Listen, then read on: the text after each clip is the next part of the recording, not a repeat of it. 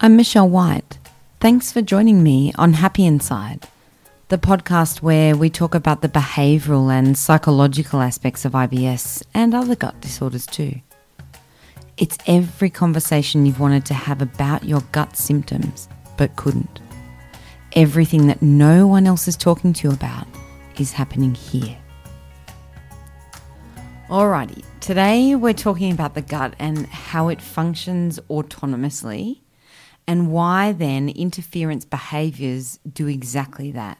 They interfere with its normal function.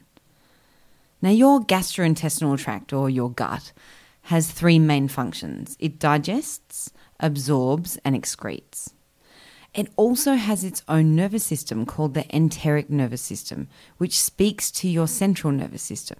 And this is why, when you're stressed, your gut reacts. Now, the enteric nervous system is called the second brain because it doesn't need your conscious mind to function. It just does it for you, like breathing or your heartbeat. And problems begin to happen when we interfere with what it knows to do autonomously.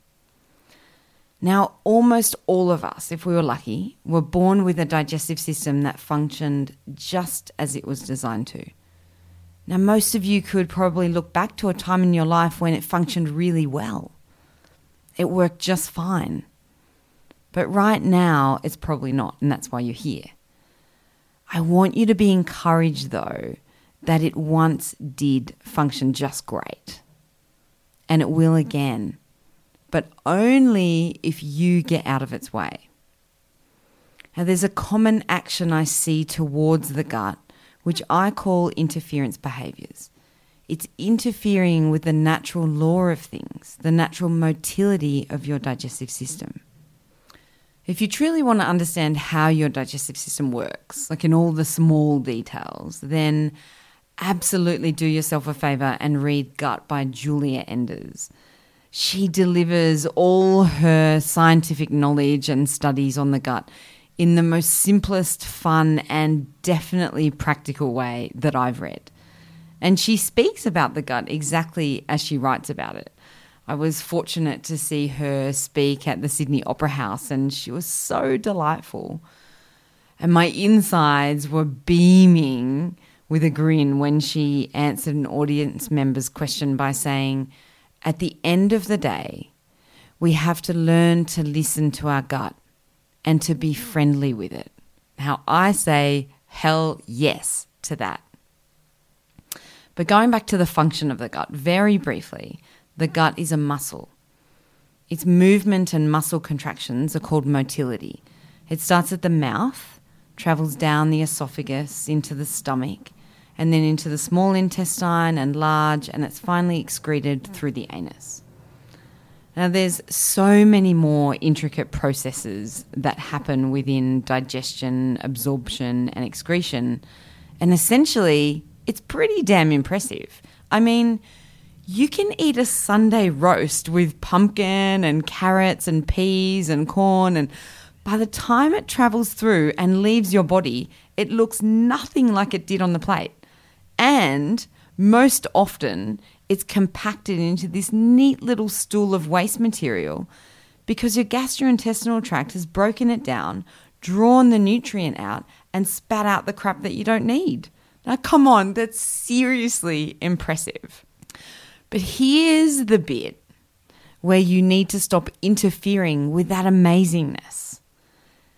Interference behaviours are a behaviour you are consciously doing to override a natural and unconscious function. In relation to your gut, this means you're trying to control or manage or interfere with your bowel movements. Now, you're doing them because you believe it's helping you. In fact, you've probably got plenty of examples where you've successfully managed your bowel movement in the short term. But in the long term, it's causing you a lot more problems and got you in a pickle. People interfere with their bowel movements in so many different ways, like taking medications too much and taking medications when they anticipate something could go pear-shaped because it did once in the past. Also, I see people forcing a bowel movement in the mornings. They've got this routine where they get up and they give themselves all this additional time and sit on the toilet and force a bowel movement when the natural feeling isn't there to do so. And they're doing this because they're trying to prevent themselves either from having a bowel movement in the day or just wanting to have a bowel movement because they can't tolerate not having one. Also, people tightly control and manage other people's activities. So, say, for example, your friends want to have a picnic lunch, but you suggest, well, how about we go to a cafe instead? Because underneath, you fear being too far away from the bathroom. Or how about even bargaining with your gut to not have a bowel movement during the middle of the day and then giving it free rein to do whatever it wants to do at nighttime so long as you're in the safety of your home.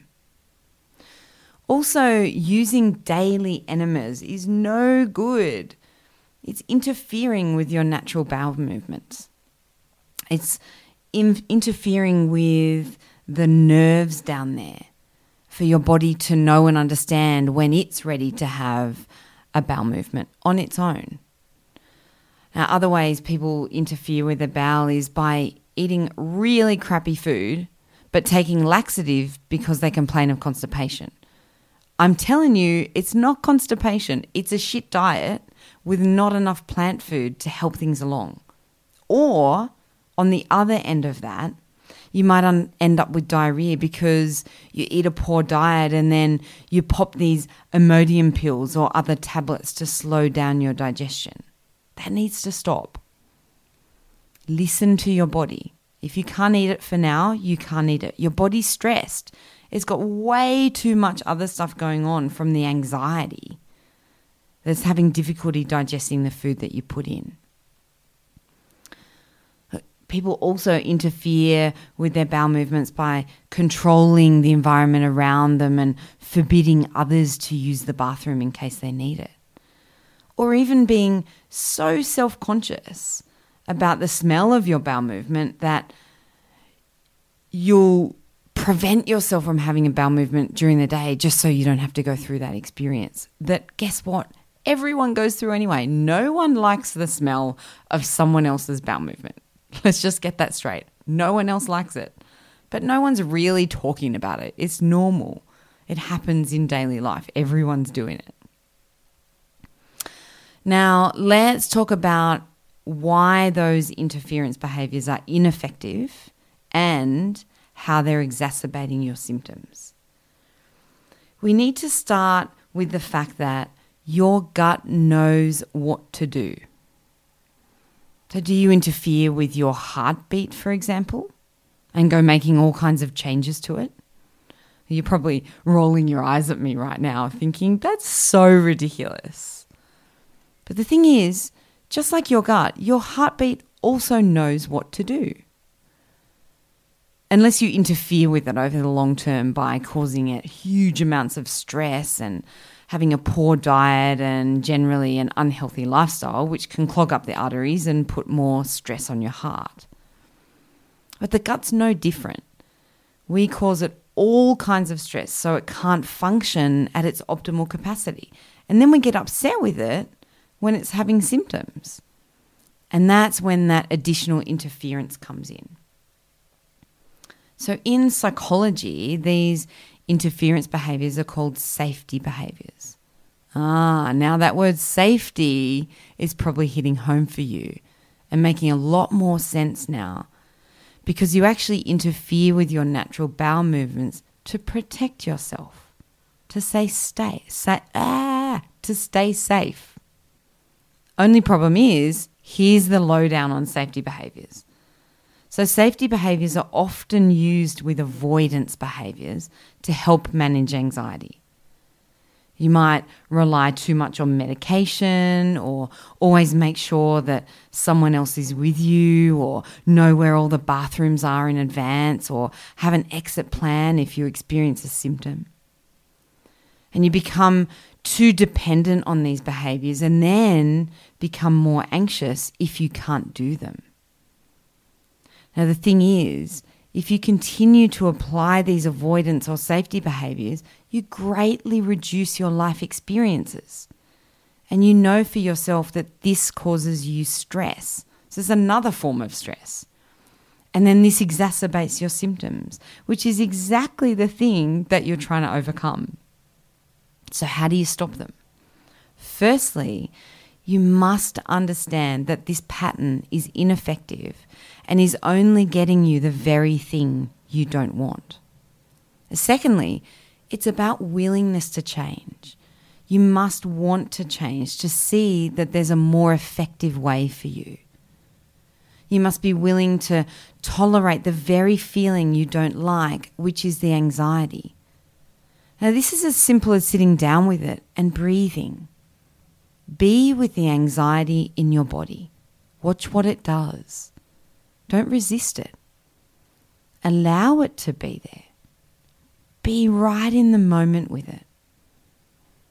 Anxiety is an anticipation of something in the future, which takes you out of this moment. If you fully arrive in this moment with your whole body and mind, then it's impossible to feel anxious because you're here, and here is okay.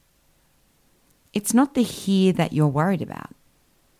You're anticipating something you don't want to happen, something that's coming in the future.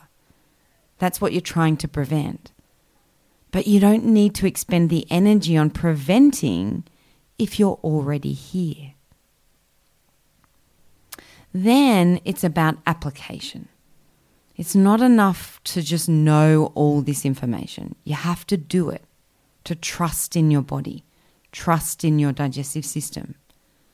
I know it's a lot to ask because you must let go of controlling it and then allow it to do its own thing.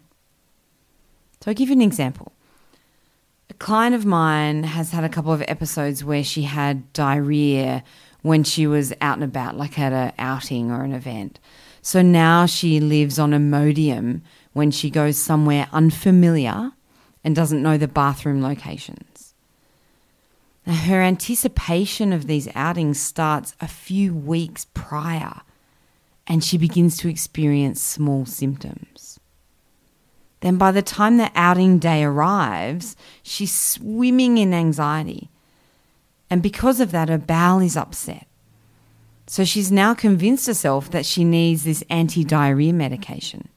And she takes it, and guess what? Voila, it works. So she's now built a really strong case that A, her IBS plays up when she goes to these events, so she can then anticipate that in the future. And B, the medication saves the day. But if we look back, it's actually got nothing to do with the event and everything to do with her anticipation of it. That level of anxiety heightens the central nervous system, which heightens the enteric nervous system of the gut, so it responds accordingly by creating symptoms. The anxiety is her cause of symptoms. Now, one of the main areas that we address in the IBS recovery program is your unique response to symptoms, because you've got your very own ones. And we get right down to the nitty-gritty of it to understand it. Then with that insight and some new tools, the behavior starts to undo itself. But right now, your first step is to recognize what your interference behaviors are. And I'm so keen to hear about them. So be sure to comment on the Facebook post. And know that you're not alone in this. It's happening all over the shop, and I've got your back. I'm Michelle White, and you've been listening to Happy Inside. You can follow Happy Inside on Facebook. And here's some other options. You can subscribe to Happy Inside on Apple Podcasts and leave your comments there. If one-on-one support is right up your alley, then the Happy Inside IBS Recovery Program is for you. If not, you can purchase the Happy Inside iPhone app. And if you already own it, don't forget to review and rate it on the App Store. These details can be found at happyinside.com.au. Join me here each week for all those conversations that foster a happy inside.